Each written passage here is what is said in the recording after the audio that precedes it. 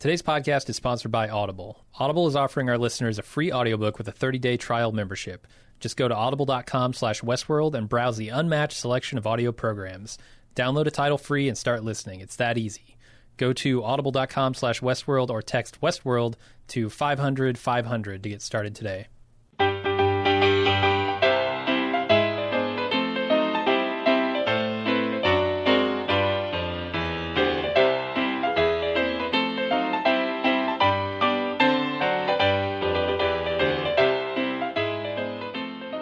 Welcome to Watching Westworld, the officially unofficial podcast for Westworld on HBO. I'm Jim. I'm Aaron. And we're here to do a Season 2 preview podcast. I don't know about you, but I am incredibly excited for the new season. Yes. I just binge-watched like all of Season 1, not quite all of Season 1 this weekend, and I'm primed. You watched the whole thing, though, because I noticed on it, it's like I went back and it's like, oh, yeah, Jim's watched the whole damn thing. Yeah, last week I watched the first two, and then this weekend just blitzed through the rest. Right.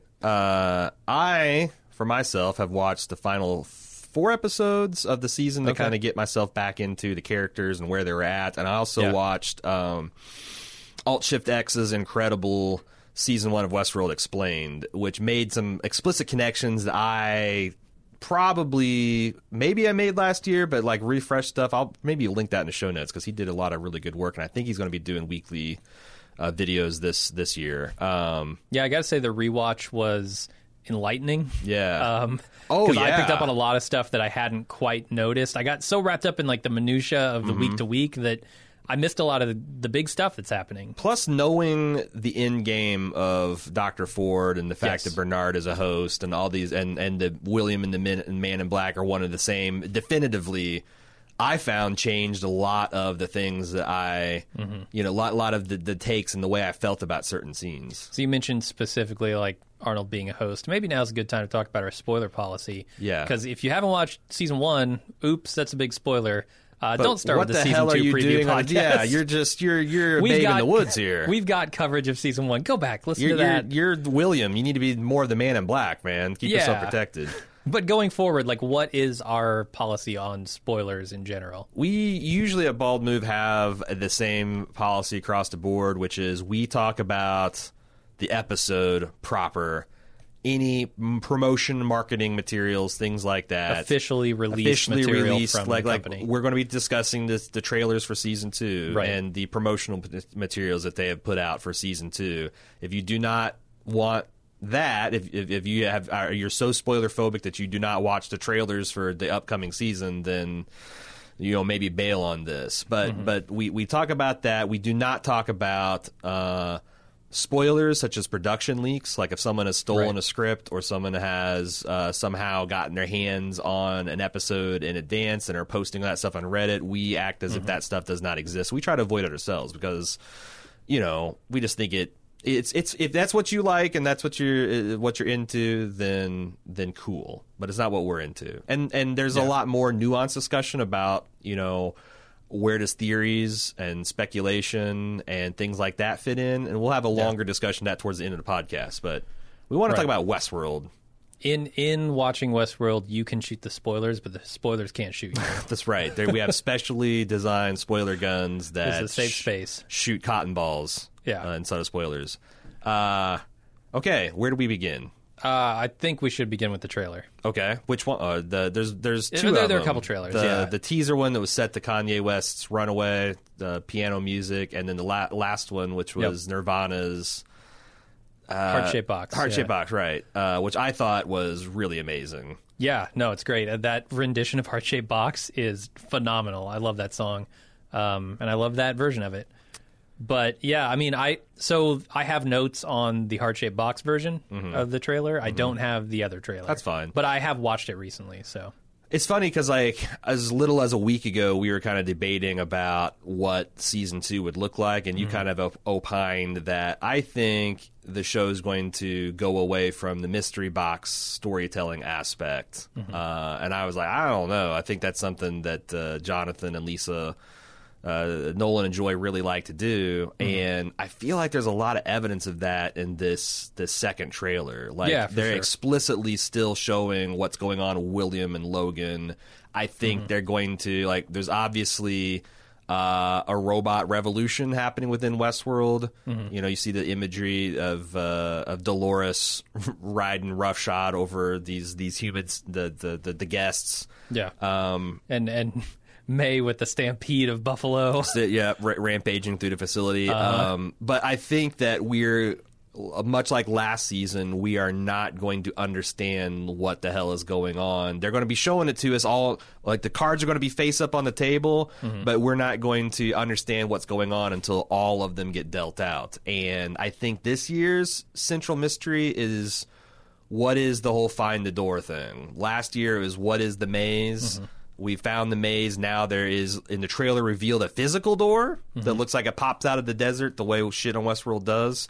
But there's also probably a metaphoric. Sure. You know, the maze last year was essentially journeying inward to find consciousness. Yep. What is the door? Is the door...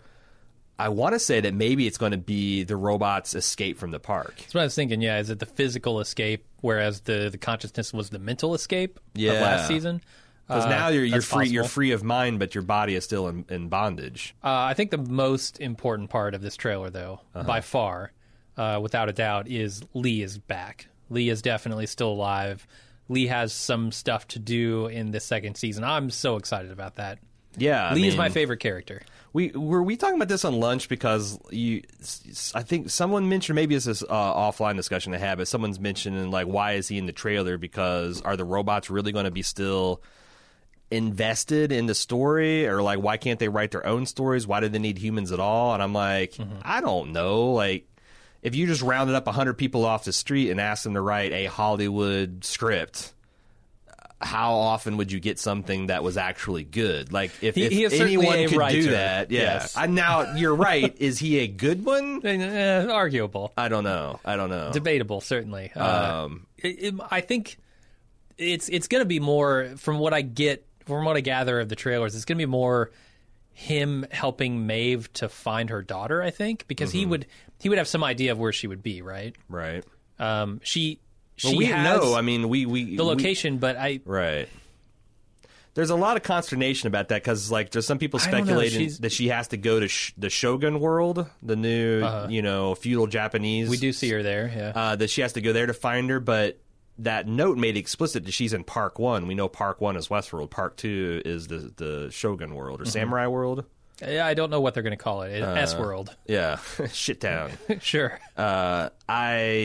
Yeah. But we do see Lee with Maeve in the trailers. Right. So I think there's going to be some role for him on Maeve's journey, whatever it is. Right. The other character that's going to be back that we weren't sure about, and you can see in the trailers, is Stubbs. Yeah. Stubbs is going to be working with Bernard. Now, I think there are timeline That's things happening here. what the robots want you to believe. Right. What you don't know is he's been snatched. Stubbs' copy has been printed out and Ford's out. I don't know. In his subterranean, but I'm sure week one refuge. That will be speculation. For sure. Stubbs is definitely a host. The lesser Hemsworth brother had a twitchy eye, and therefore he's an AI. If you got a twitchy eye, you must be an AI. That's what Johnny Cochran says. What episode will his face open up? That's what I want to know. Episode 1, but people still debate it. Yeah. Not conclusive. So Stubbs is, based on the trailers, going to be having some interaction with Bernard. He's also going to be part of the security team that rolls in to kind of clean up Ford's mess after the massacre. Right. So I think that says, hey, he's going to be in the current timeline, and therefore, he's back. Right. It's not some weird, like, flashback thing where we find out... it might also be this. Like, we find out Stubbs is a host and that he's been around since Bernard was created and all this shit. Possible, but definitely I think we see him in the current timeline returning. Well, the other thing, speaking of, like, who knows what, it's not common knowledge that Bernard is a host. Right. But there is a scene in the trailer where Charlotte Hale is in the storage parts of Westworld, and she is, like, I think confronting Bernard with the fact that there's a whole bunch of naked Bernards down there. Oh, yeah? In cold storage, yeah. Huh, I didn't get that. That might have been in the... Because so not only is there the official trailers, but just like last year, there's an official Delos website. Yeah. That has augmented reality type stuff in it, where you can like go and book a fake vacation and read their policies and all this other stuff. There are hidden trailers, one that reveals the find the door mechanism, and one that is just kind of like essentially supplement. It starts off as marketing Delos material and then shows a couple other scenes. I'm not sure which one that is, whether that was just a brief scene in the real trailer or that, but they definitely have scenes of her, confronting Bernard with himself. Yeah. So she's going to figure it out. But the other thing is, late last season, people started looking at Tomorrowland, which was the follow-up to Westworld, the movie. And that plot largely revolved around replacing world leaders with robots and then, secretly putting them out in the world.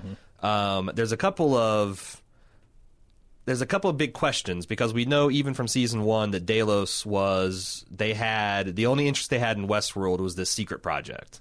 Okay. And that 35 years of data that they tried to smuggle out on Abernathy is crucial to that. And we also see there's a lot of blank-looking, white, soldier-looking things. Like, they're very beefy humanoids, but they don't have faces. Super cool-looking. They are, and there's speculation that maybe that's some secret military protocol, that these are combat drones that they're creating. Also, that these could be blanks that they're slowly replacing people with. There's I saw some speculating that maybe the whole board of Delos has already been replaced. Now, the one thing we can say for sure is that Dolores has been out into the real world before, because we see a party hosted by either William or Logan, and she is there as like a cocktail waitress. I don't know if that's something Logan's doing to piss off William, as they can. I imagine there's going to be a lot of. And there's a meeting between William and Dolores in the facility. Yeah. That is outside of the park, not outside of the park, but not within like the western part of the park. Right.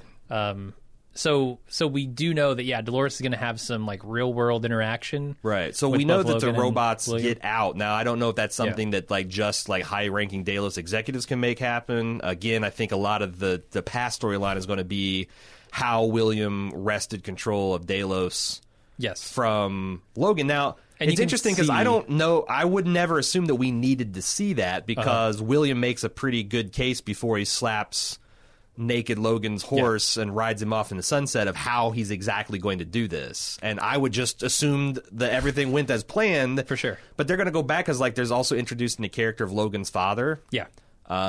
Which... Well, we assume it's Logan's father, right? We don't have any information for sure, but it's an older guy, and we can see him in a scene where he's apparently delivering some bad news to Logan. I guess that's true. By a pool.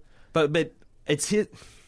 I assume it's his father. Yeah, okay. And I think that's I'm trying to think like, why assumption. am I assuming that? I think that a lot of people are assuming that, because everybody who claims it is assuming it. Maybe it's been like honestly casting news, which maybe. I think would be legit too. But that's got to be a big part, and also how William got disillusioned with Dolores. Although again, and his fall to closer to the Man in Black, right? We know some of that backstory, but not all. Right, but again, it's curious to me, like how. I have ultimate faith with Nolan and Joy here. However, the critic in me says, how much more information do we need? Like, what are they going to tell us? I mean, it's got to be something, but my knee-jerk reaction is, why do I need to know exactly how he took over the company? Why do I need to know exactly? Because it's going to be important to the larger story. It's got to be. I just don't know where... Because we saw, why did he get disillusioned with Dolores? Because he saw that, she was just... it was revealed to him that she's just a program. Yeah. A sophisticated program. Like, he had the inverse... the inverse experience that Dr. Ford had. Dr. Ford was skeptical of their sentience, and then over the course of many years drew the unescapable conclusion that he was running a slave plantation, whereas William was an early convert to these robots needing protection and being treated as human beings, and he was jarred out of that perception by his experiences to think that they're just mindless automatons. Yeah. The other thing about the Man in Black is he's definitively stated last year that he doesn't have much time left. Okay. And I wonder... Is he talking about his health? Because we're informed that most disease has been conquered in the real world. Is he talking about the board of directors getting tired of his shit? And being, I don't think we know yet. And then he's being like, what time? What does that mean when he doesn't have much time left? Or is he just getting old? Sure. I mean, that people start thinking about time more as they get old, certainly. Right. Yeah, I don't think we have the answers to that yet, but he is seemingly a big part of the season going forward, or the show going forward, rather. It looks like he's in a lot of scenes. Definitely early on, he's going to be part of, the revolt, and it seems like he's... I don't know what his reaction to it is going to be. He kind of smiles there at the end when he sees this army of hosts charging the rest of the group. Right. So what is his reaction going to be? How comfortable is he with this new... It almost felt to me like it was his opportunity for the stakes to finally be real. And I think that's there's and I think maybe he says that in the trailer. His excitement, I think his smile is because this is what he's wanted. He's wanted the robots to actually fight back. Yeah, if they can kill him, that's his dream. Right. And he might be suicidal. Yes. Like in a suicide by cop kind of way, a suicide by host kind of way, that he wants, because we found out that his wife's committed suicide. His daughter blames him for being that death because he's such a weird, cold, unemotional killer. But yet he's this, philanthropist outside, and that's one of the cuts to the heart of, as a gamer myself, something that's always made me uncomfortable about the concept of Westworld is, I've killed millions and millions, if not billions, of people in video games, and I'm not going to make the argument that these, are things that deserve my protection or my thought, or they're real people. But we're on the cusp of having artificial intelligence that we could perhaps describe as consciousness. Like, I don't know if it's 10 years, I don't know if it's 50 years, I don't know if it's 100, but it's probably going to happen, probably in people listening to this podcast lifetime. And what do we do? Because, I've always been a big believer of, fictional violence does not incite people to be violent, or does not desensitize people to real violence. But you can make a good argument that going to Westworld is a very good psycho trainer because you're actually... these robots are meat robots now. You're actually killing human bodies with at least emergent potential human consciousness. When does the simulation become so real that it does become a useful murder simulator? And what does that do to the world outside? I don't know the answer to that, but I would say it's certainly as close as you can get. Giving them physical form and giving them the traits to convincingly fool you, like passing this Turing test, standing right in front of you. That's as close as we can get to, training, essentially, like you said, murderers. Because I think that, I think we have to stop saying maybe not all of the robots in the park are sentient, but there's enough of them that are. Because the core thing that Dr. Ford set up last year was Dolores killed one of her creators because she's programmed to. Not Bernard. Arnold. But Dr. Ford, she killed of her own free will. Yeah. And that was a key difference. And then they also contrast that with Maeve, who we thought was doing all this stuff because she wanted to find her daughter, but then we found out there was an elaborate story that she was programmed into. Yet the final step of that was to exfiltrate from the park, and she chose to stay for her daughter. So we see two of these female robots are self-actualized. So I don't think you can argue that Dolores and Maeve are people. They're not human beings, but they are certainly conscious beings. Absolutely, and I think one of the... So, first of all, I got 2 points on this. First of all, I think it's super interesting how they used Arnold last season as sort of the mistake that led to the springing of consciousness. And you look at Ford's speech about, evolution using a single tool, the mistake, to craft all of the things that we see in humanity, which is certainly conscious. And then you look at Arnold making that one mistake, but it's the reveries and the memory of that mistake that ultimately lead to the consciousness. I think that's just a super cool loop. The other thing about this is I wonder how they're going to portray the difference between those hosts that are conscious and those that aren't. Because I think even in season 1, it was getting difficult to tell, right? I don't think Teddy ever quite had that moment. But he's getting close. He's damn close, but I don't think he ever had that moment. So how do you give every single host like this demarcating moment where you say now they're conscious? Because the thing that the thing to me is making that choice to do something other than your programming just tells you to. Right. But how do we get in the heads of all the hosts and say, okay, this host is conscious, this host isn't? It's hard to say. I mean, I wonder how the show is going to approach that, because they have to almost get all these hosts to the same level. Otherwise, or potentially have the hosts who are conscious using the hosts that aren't. Right. But then that becomes icky too, right? Well, it's like we struggle with these questions today. Like, with abortion, you are inarguably terminating human life, but are you actually terminating a person? Mm-hmm. That's like it's like no one would question that that's a potential person. At what point do you actually attain personhood? And similarly, at the end of life, when people are in a vegetative state, there are people that say, well, that's still a person. It cheapens human life to euthanize it. Or if a person's in pain and when does a person who inarguably was a person stop becoming a person? Mm-hmm. These are things we struggle with amongst our own species. The fact that it's going to be something that we argue about in our own creation, our own things that we built with our own hands is going to be really trippy. But I'm glad we get to wrestle with this through science fiction and hopefully maybe come up with some satisfying answers. Because one of the things is I think we need to really start thinking about this stuff really fucking quick. And there are already very smart people that are wrestling with these questions, but in a public, how do we feel about this stuff? And all of this, I feel, is going to tie into what I'm perceiving as sort of a battle between factions within the hosts. I think there's the potential, and I don't know if it's going to be Dolores or Maeve who's going to be essentially the one who sees the beauty in this world that the humans have constructed. Because you can see a scene in the trailer where Dolores explores a library, right? And it's not going to do Dolores any good to get her hands on the history of humanity. I think that can only sour her opinion on us. Right.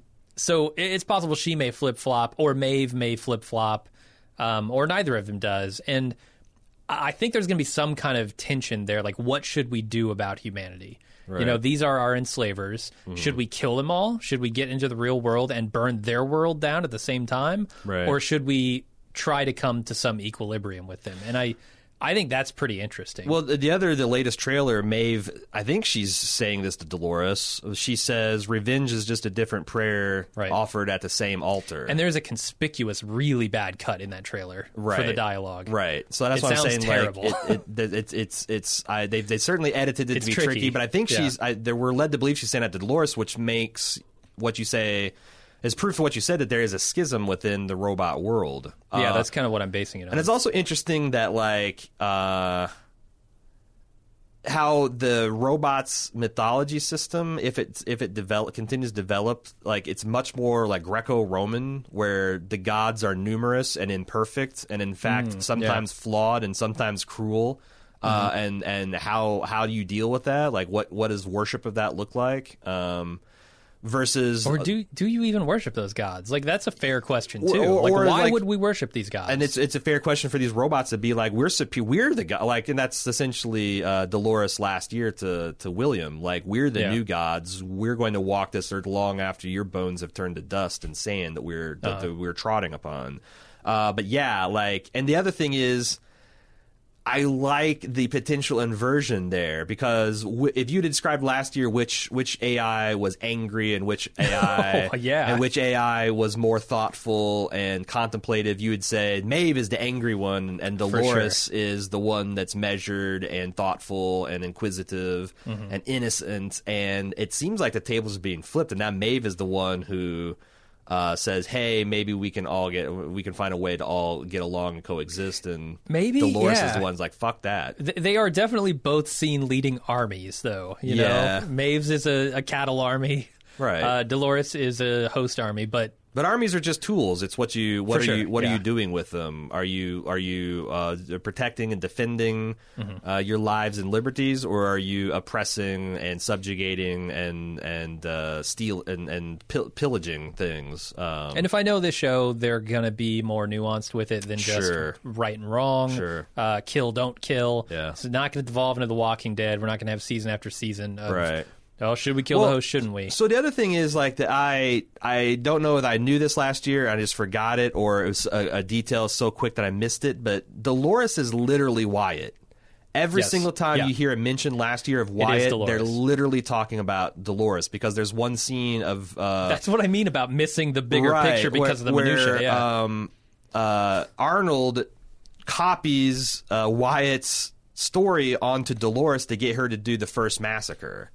So, and I think that's kind of interesting because people are like, well, there you go. Like, how can that be a thinking, conscious person because this programming has imprinted it? But that's kind of how people are worked. The way, like, if you take the same person and you raise them in one part of the world versus the other, if you raise them in Japan, if you raise them in sub-Saharan Africa, if you raise them in New York, if you raise them in Nashville, Tennessee versus, fucking Sonoma Valley, California, that same person is going to have radically different outlooks, cultural values, and make different decisions. But is that because they're not the same person? Right. Also, you can take that person and throw them the right book, and they'll change it. So, like, like how much of Dolores is the angry Wyatt programming is interesting, but it doesn't take away from her personhood because, you can do that with serial killers. Like, well, is Jeffrey Dahmer an evil person, or was he just a poor, neglected, abused youth that just I mean, fuck.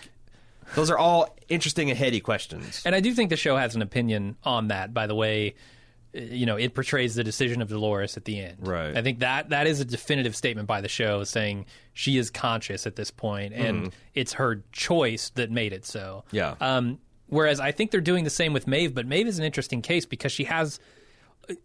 I guess actually each of them, both of them, have cornerstone memories that their whole personality is built on. And I suppose in the end, they both make choices that fall in line with those cornerstone memories, right? Maeve is unable to leave the park abandoning her daughter because that cornerstone memory keeps her there. And at this point... And is that her programming keeping her there, or is that her conscious choice keeping her there? And it's very... questionable. I don't think it is questionable because we see her programming as telling her to leave, and she chooses to stay. But the cornerstone memory is also part of that programming. True. So how do you distinguish between the memory programming and the actual logic code line by line programming? Well, see, that's the thing. Like as an atheist, people like, well, how do you find meaning in life? That's like the question, because if you ultimately believe that everything is meaningless and the universe has no opinion about ethics, morality, which I absolutely do believe, well, how do you become you become a nihilist? You must be a nihilist then. Right. Well, no, because I believe that we all get the beauty of this worldview is we all get to choose our own meaning, and it's no more artificial than anything. Sure. Like, it's all arbitrary, which means the thing that you choose is special and beautiful. So if Maeve, even knowing at this point that that's not her real daughter, that this is just programmed affection, it's still the way she feels, and it's the meaning that she chooses to have in her life, right? Which I think is pretty cool, and from a secular humanist standpoint, like there is nothing. It's not something that the gods of on high have given her in morality. It's not something. It's at this point she's a free moral agent, and she chooses to stay she chooses to make that relationship mean something. Yeah. I want to take a break here to talk about today's sponsor of the podcast, Audible. Audible is offering our listeners a free audiobook with a 30-day trial membership. All you got to do is go to audible.com/Westworld and browse their unmatched selection of audio programs. Download a free trial, start listening. It's that easy. Go to audible.com/Westworld or text Westworld to 500-500 to get started today. Now, the thing about Audible is they have this unmatched selection of audiobooks that range from original audio shows, news, comedy, and much more, including, in some of the talking points, erotica. What? If you like that aspect of Westworld, do they kind of tuck that in the folds of Audible? Because I've never seen that. They got some moldy foldy folds. And they keep it's like in between your mattress at your mom's house. They keep that erotica, but they got it. They got it spoken word, and I bet it's sexy. That's for someone. And it's from the leading audiobook publishers, broadcasters, entertainers, magazine and newspaper publishers, and business information providers, and erotica providers. Yes. The leading ones. Audible helps you listen to more books by letting you switch seamlessly between devices, picking up exactly where you left off. That's what I enjoy about it, because I prefer to read when I can. So I love when I got a good book, and at night I'm reading my Kindle until I can't see straight, and I put it away. I jump in my car the next morning. I sync my phone to my freaking Bluetooth radio set in the car, and it picks up right where I stopped reading the night before using that Amazon WhisperSync technology. Whether it's on your phone, through your car, from a tablet, or at home on an Amazon Echo, you can get through tons of books, hands and eyes free, while doing almost anything. Jim, you're a big no-shit customer of Audible. Yeah. I have been for a long time. You've been burning through books lately. What's some stuff you've been enjoying? I recently had to upgrade to the 2-book-a-month thing, because one book wasn't cutting it. One book was not enough anymore to feed my addiction. And because I'm very much the guy who doesn't ever want to read if possible. I want to listen to audiobooks. So I blasted through in the last 2 months like 6 or 7 audiobooks, 3 of which were the Expanse novels. The first 3 in the what's going to be a trilogy of trilogies, 9-book series by James S.A. Corey, who is a writing duo of, I don't know, Ty and Daniel are their names. But that series is funny that you should ask, Aaron, because I know you're thinking this. What does this have to do with anything Bald Move? Well, we're doing a podcast on The Expanse. And it's science fiction. And it's science fiction. It's an ad inside an ad. Adception. I feel like it's right up the alleys of a lot of people who are listening to Westworld. Those books are so well written. So well written. These are 2 people who have worked under George Martin before, and I don't know their exact relationship, but yeah, they have affiliations with George Martin in some form. I do a and podcast on his works. Can I say I'm affiliated with Martin too? I don't think so. Oh. No, they know him personally. That's legally actionable to make that claim. Yes. Just like I can't say I'm affiliated with Audible necessarily, because I haven't met Audible. No. I don't know what kind of person Audible is. They're nice enough to sponsor us. And they have certainly an are. Unmatched audio selection. Yeah, which I cannot recommend the Expanse books highly enough. I blasted through them in the course of like 2 weeks. I feel like this is an easy sell. Like we're talking about science fiction in a spoken word format. You guys are watching a science fiction show and listening to an audio program, so you will probably enjoy Audible. And they are inviting our listeners to start a 30-day trial and get your first audiobook free. All you got to do, again, is go to audible.com. That's audible.com/Westworld, or text Westworld, all one word, to 500-500 to get started. Somebody kills young Ford, the host. Yeah, I saw that. I think it's the man in Man in Black. Looks like it could be him riding away on a horse. Yeah. So that's like, again, the Man in Black at this point surely must know that all these games are not for humans to play, but he continues to interject himself into that story. He's making his own meaning at this point, No, but I this feel is like his game that he's wanted to play. Don't and you now feel he's like he playing has to die eventually? Because sure. Yeah, I think so. In most mythos, mortals that continue to butt their nose into the affair of gods, it doesn't usually go well for them.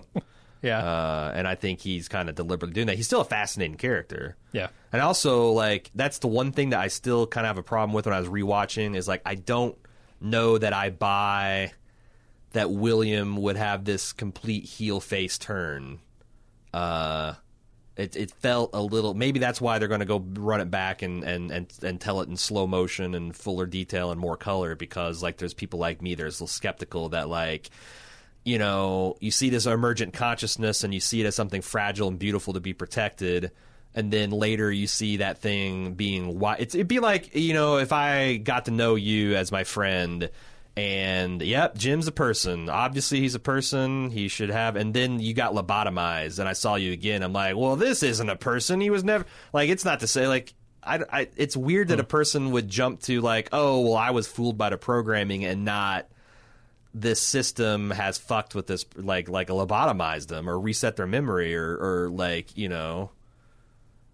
someone gets up off the ground. Maybe it's a case of expectation. Yeah, if someone gets up off the ground and they continue, and it's like as it keeps trying to sit up, someone knocks them back down. Would you be like, oh, well, that person just can't get up, or would you be like, and then what if that person was invisible, that you couldn't see them being knocked down? Like, but I feel like maybe it's a case of expectation, right? You had the expectation that I'm a conscious human being.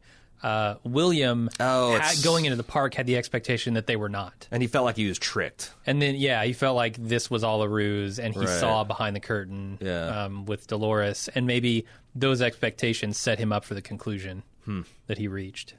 Right on. Which is probably true of a lot of the theorizing that happened in season 1. Conclusions influenced by expectation. The other thing that strikes me in this trailer is this season looks to be much more action-packed. Like, I remember there were a few sequences in season 1, specifically like the ending of it, where, Hector and Armistice and Maeve go just on a rampage through the facility. But that was like one of the few over-the-top like sequences of action. Right. Whereas this seems to like it's gonna kickstart from the very beginning with the massacre of all of these guests, and I just see it getting bigger from there. Yeah, I wonder if they're fooling us that like a lot of these scenes of like Dolores riding on the planes with a rifle are going to be in the first 5 minutes of this season, and then it slows down and starts. By all accounts, I hear that that's not the case. Oh, okay. But, like, I've read some like preview stuff for season 2, not spoilery, but just like general feelings on the show. Because I guess some critics have seen like the first 5 episodes at this point. Yeah, we are not one of those critics. So saying more action is not a spoiler. I don't think. All right, cool. And I'm down with that. I never felt like last season was action deprived, but I did think it was super cool to see the robots discovering modern automatic weapon, firearms and weaponry. Like, I think the action is just going to be on a grander scale, right? The action you saw before was like a shootout between a few people. Plus, HBO spent a lot of money last season, and it was kind of a gamble, but it paid off. So, like, it's thank God for HBO. Because they tend to reward those things with bigger budgets and more marketing, and that's why they're consistently one of the most successful networks on television, even though people have to pay for it. Yeah. They have to say, I want to be charged $10 to $15 extra to watch this per month above and beyond my already ridiculous cable bill, and yet it still continues to pump out hit after hit. So, shall we talk about format? Yeah, because we're evolving like the robots themselves. We are evolving our format here at Bald Move. If you're a long time Bald Move fan, you might be familiar with their Instant Take podcast, which is where Jim and I would watch the episode and immediately take to the microphones and do a quick and dirty, off the cuff analysis, just exciting, and talk about talk about our excitement and the big questions. We don't have answers to them yet, but the big questions are raised in the episode.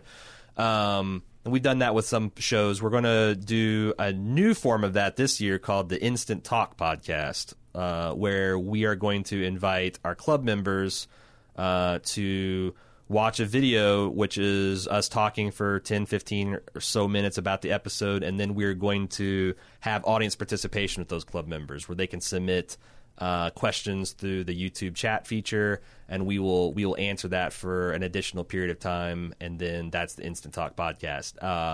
The public will be able to listen to the first half of that, and then which is traditional Instant Take kind of thing, right? But the Instant Talk will be for club members. If you want to get in on that, go to club.baldmove.com. If you wait the night of, unfortunately, it takes up to 24 hours for your account to synchronize after you pay. So a lot of times, if you wait to the last minute, you'll miss that first week. It's a process. We got to make your avatar a new body. You got to dip it in the milk. You got to plug it in. You got to go through livestock and behavior, and it takes a while to turn it around, man. So that's going to be a new club feature, and also it's also going to be an extra podcast for people.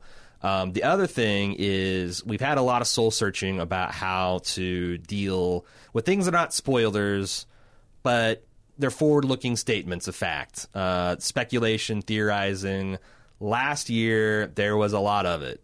From the jump, people were like, "Oh, it's 2 timelines. Oh, William is Man in Black," and we do not podcast in a vacuum. We had come through seasons of True Detective and Fargo and Mr. Robot, where those shows, say what you will about them, but most of the extra alternative reality games and behind-the-scenes details and all that stuff turned out to not really be worth all of the analysis and all the ink that was spilled over them. And we were kind of jaded, and when that stuff started right off the bat with Westworld, we're like, there's no fucking way. This is a whole bunch of bullshit. And it turned out at the end of the episode, or the end of the season, we were wrong. Like, the prominent theories were entirely correct, and we were probably wrong to discount them. However, a lot of people also get fatigued by obsessive analysis of those theories and the back and forth. He said, she said, this evidence, that evidence, this disproves, this proves. And it kind of got angry and ugly last year. Like, I saw it in the subreddits, I saw it a little bit in our forums, I saw it in our feedback where people were getting, like, you know, there's a whole lot of, well, you're stupid if you don't see, or you're a credulous moron if you think. And I think that's a testament to how well Westworld played that game. Because up until the very last episode, you could make arguments for both sides. You know, there's a thread on our forum where people are like, I'm not even sure if I want to get on the podcast until after the fact this year. How are we going to approach it this year, Jim? I mean, the plan, I think, is going to be to spin off a separate show later in the week that deals specifically with the speculation. I don't think there's a great way to really separate it entirely. So I think we're in the main cast, we're probably going to mention things about, you know, particular theories, but we're not going to go deep into them. And if you want that kind of stuff, we will have a podcast for it, based on whether or not the episode warrants it. So, like, you know, if there's a theory that we've been talking about, like, let's say, you know, there's a William is the Man in Black 2 version. If there is episode, like, information in the episode that's going to turn the tide one way or another or add to the conversation, we will come in later in the week with a podcast talking about it. But I don't think it's going to be like a mandatory every week thing. It could. Like, we're saying it, you know, like if it warrants it, we might do it for every episode, but it's not the expectation. It's more of like a bat signal kind of thing. If the theory symbol flies and we're getting a lot of feedback and a lot of new evidence, a new shit has come to light, then we'll do and we'll probably announce it on that, like the somewhere in the main podcast. Like, we'll definitely have a theory speculation podcast. But that way, like Jim says, we cannot completely partition the speculation and the theorizing, because we'll have to be, you know, if it's a big theory, we'll be referring to it in our analysis. But the minutia and like all the different evidence and the twists and turns of it, since we know that people, and honestly, I think Jim can represent that side, because I got fed up with it last year. Yeah. I mean, there was so much back and forth about, like, every single week you'd come in with the same theory and have to rediscuss the whole thing. Right. And that got really, really boring for me. Right. The other thing I will say is that there will be 10,000 variations. Like, if we have a Men in Black 2.0, there'll be 1,000 variations of that. And you're going to have to trust my editorial judgment to pick the best and the strongest, in my opinion. Now, I'm not perfect, but I'm going to try to... What's your mechanism for determining which are the best? My brain. My bicameral mind. I ask myself, does this look like a bullshit theory? And I either say, yes, it does. No, I will say this. Evidence-based, yes? I will say this. Like, a good theory is one that says, I think William and the Man in Black are the same, and this is why. They both wear this gray t-shirt, this gray shirt with a very distinctive pattern. They both use a Bowie knife with these little, you know, this weird little crossbow. They both, like, that's a theory that has evidence. What's a bad theory is, I think Man in Black and William are the one and the same, and thus I think the Man in Black is working with Delos for a super soldier, and and they're all going to look like fucking Dolores, and they're going to have machine guns instead of tits, and, like, that's fan fiction, okay? Yeah, I think that's an Austin Powers movie. You're right. I saw that one with Heather Graham, pretty good. That one was evidence to lead to a potential conclusion. One is assuming that conclusion and then spinning stuff off that's based on nothing other than your amateur ability as a Hollywood screenwriter. Yeah. So that second column, that second type of theory is going to be discounted, and that's not saying that you're not right, that you're not taking a guess and you won't be right. It's just, I don't think that's interesting. And in my experience with Game of Thrones and Breaking Bad, like, there's just no way to read everyone's individual idea and take on that. And I don't think there's a way to have an honest conversation around it, you know? Like, Right. how can we go based on an assumption that we're making and talk about another assumption that you're making Right. in any intelligent manner? I mean, we can say, okay, let's assume this theory is true. What consequences would that have? But Right. I don't think that's useful or interesting for every theory that's out there. Right. So there you go. If it's got some evidence that's actual, like this scene here shows this physical item that we see in this, and that means there's a connection, an actual connection between the two. That's probably going to get some us to entertain it if it's, you know. Or I'll even consider like narrative and thematic based theories Sure. if they have like really compelling evidence. For example, you know, we had a composer write in to talk about what a well-tempered clavier, whatever. Yeah. A well-tempered clavicle. The bone, like we had an orthopedic surgeon talking about that bone in your collarbone. No, fuck it.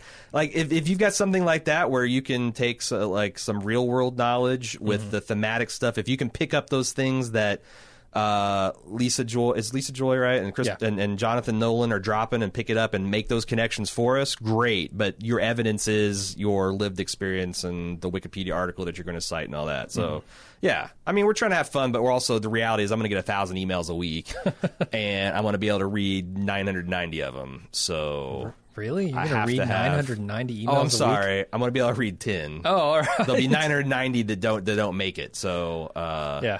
That's the reality. We don't. I mean, I would have to podcast literally all week, every week, to read all of that online. Yeah, I think that's the best way to kind of service both groups of people. Those who don't want to discuss the minutia of theories Right. and those who do. So now, how are we going to get that feedback? There's two primary ways. You can do Westworld at baldmove.com. That's the primary way. That's your best shot. But there's also going to be a discussion every week. We'll have a... we might actually there's a discussion of like maybe two threads, one that includes spoiler or theories and speculation, and one that doesn't. We used to do that on Game of Thrones, so I can certainly do that if that's interesting, and maybe I'll start it. And if the one thread never gets participation, we'll eventually merge them. But there'll be threads on our forums.baldmove.com if you want to kind of hash things out with your fellow fans, discuss our podcast, the latest episode. We will definitely have that stuff going too. So Westworld at baldmove.com, primary way if you actually want to get an idea onto the podcast, and if you just want to discuss it with your fellow fans, and even me and Jim get in there, participate occasionally, forums.baldmove.com. Yeah, and we're, not a new podcast, but we're returning after a long hiatus. So one of the things that helps us out is if you can go on iTunes and leave us a review. That helps, increase the notoriety. And sorry, it's not actually iTunes. It's called Apple Podcasts now. That's what they want you to call it. So, check that out on Apple Podcast, our Watching Westworld feed, and leave us a review there. And also you can find us on, Twitter and Facebook at BaldMove on both of those. Yep. I think that's... Anywhere else? I think that's... there's Instagram. But Oh, we just have for an fun. Instagram? We do have an Instagram, but that's just fun stuff. And also, I haven't put Instagram back on my phone since I wiped it like 2 months ago. So the Instagram's gone strangely dark of late. Since your phone attained consciousness and you had to wipe it. Yeah, I mean, it's not really ethical to make it post my selfies and stuff if it doesn't want to. No. All right, that's it. We'll see you. This weekend is the premiere episode of Season 2. Immediately after, if you're a club member, join us for the video stream of the Instant Talk. And if you are not a club member, then an hour or so later, we'll get that Instant Talk portion that you can have access to out. And there you go. All in the same feed. Also, the main podcast is on Tuesday afternoons, as always. And if we do have a spoiler podcast, it'll come out on Thursday or Friday. Sounds good. See you then. See ya.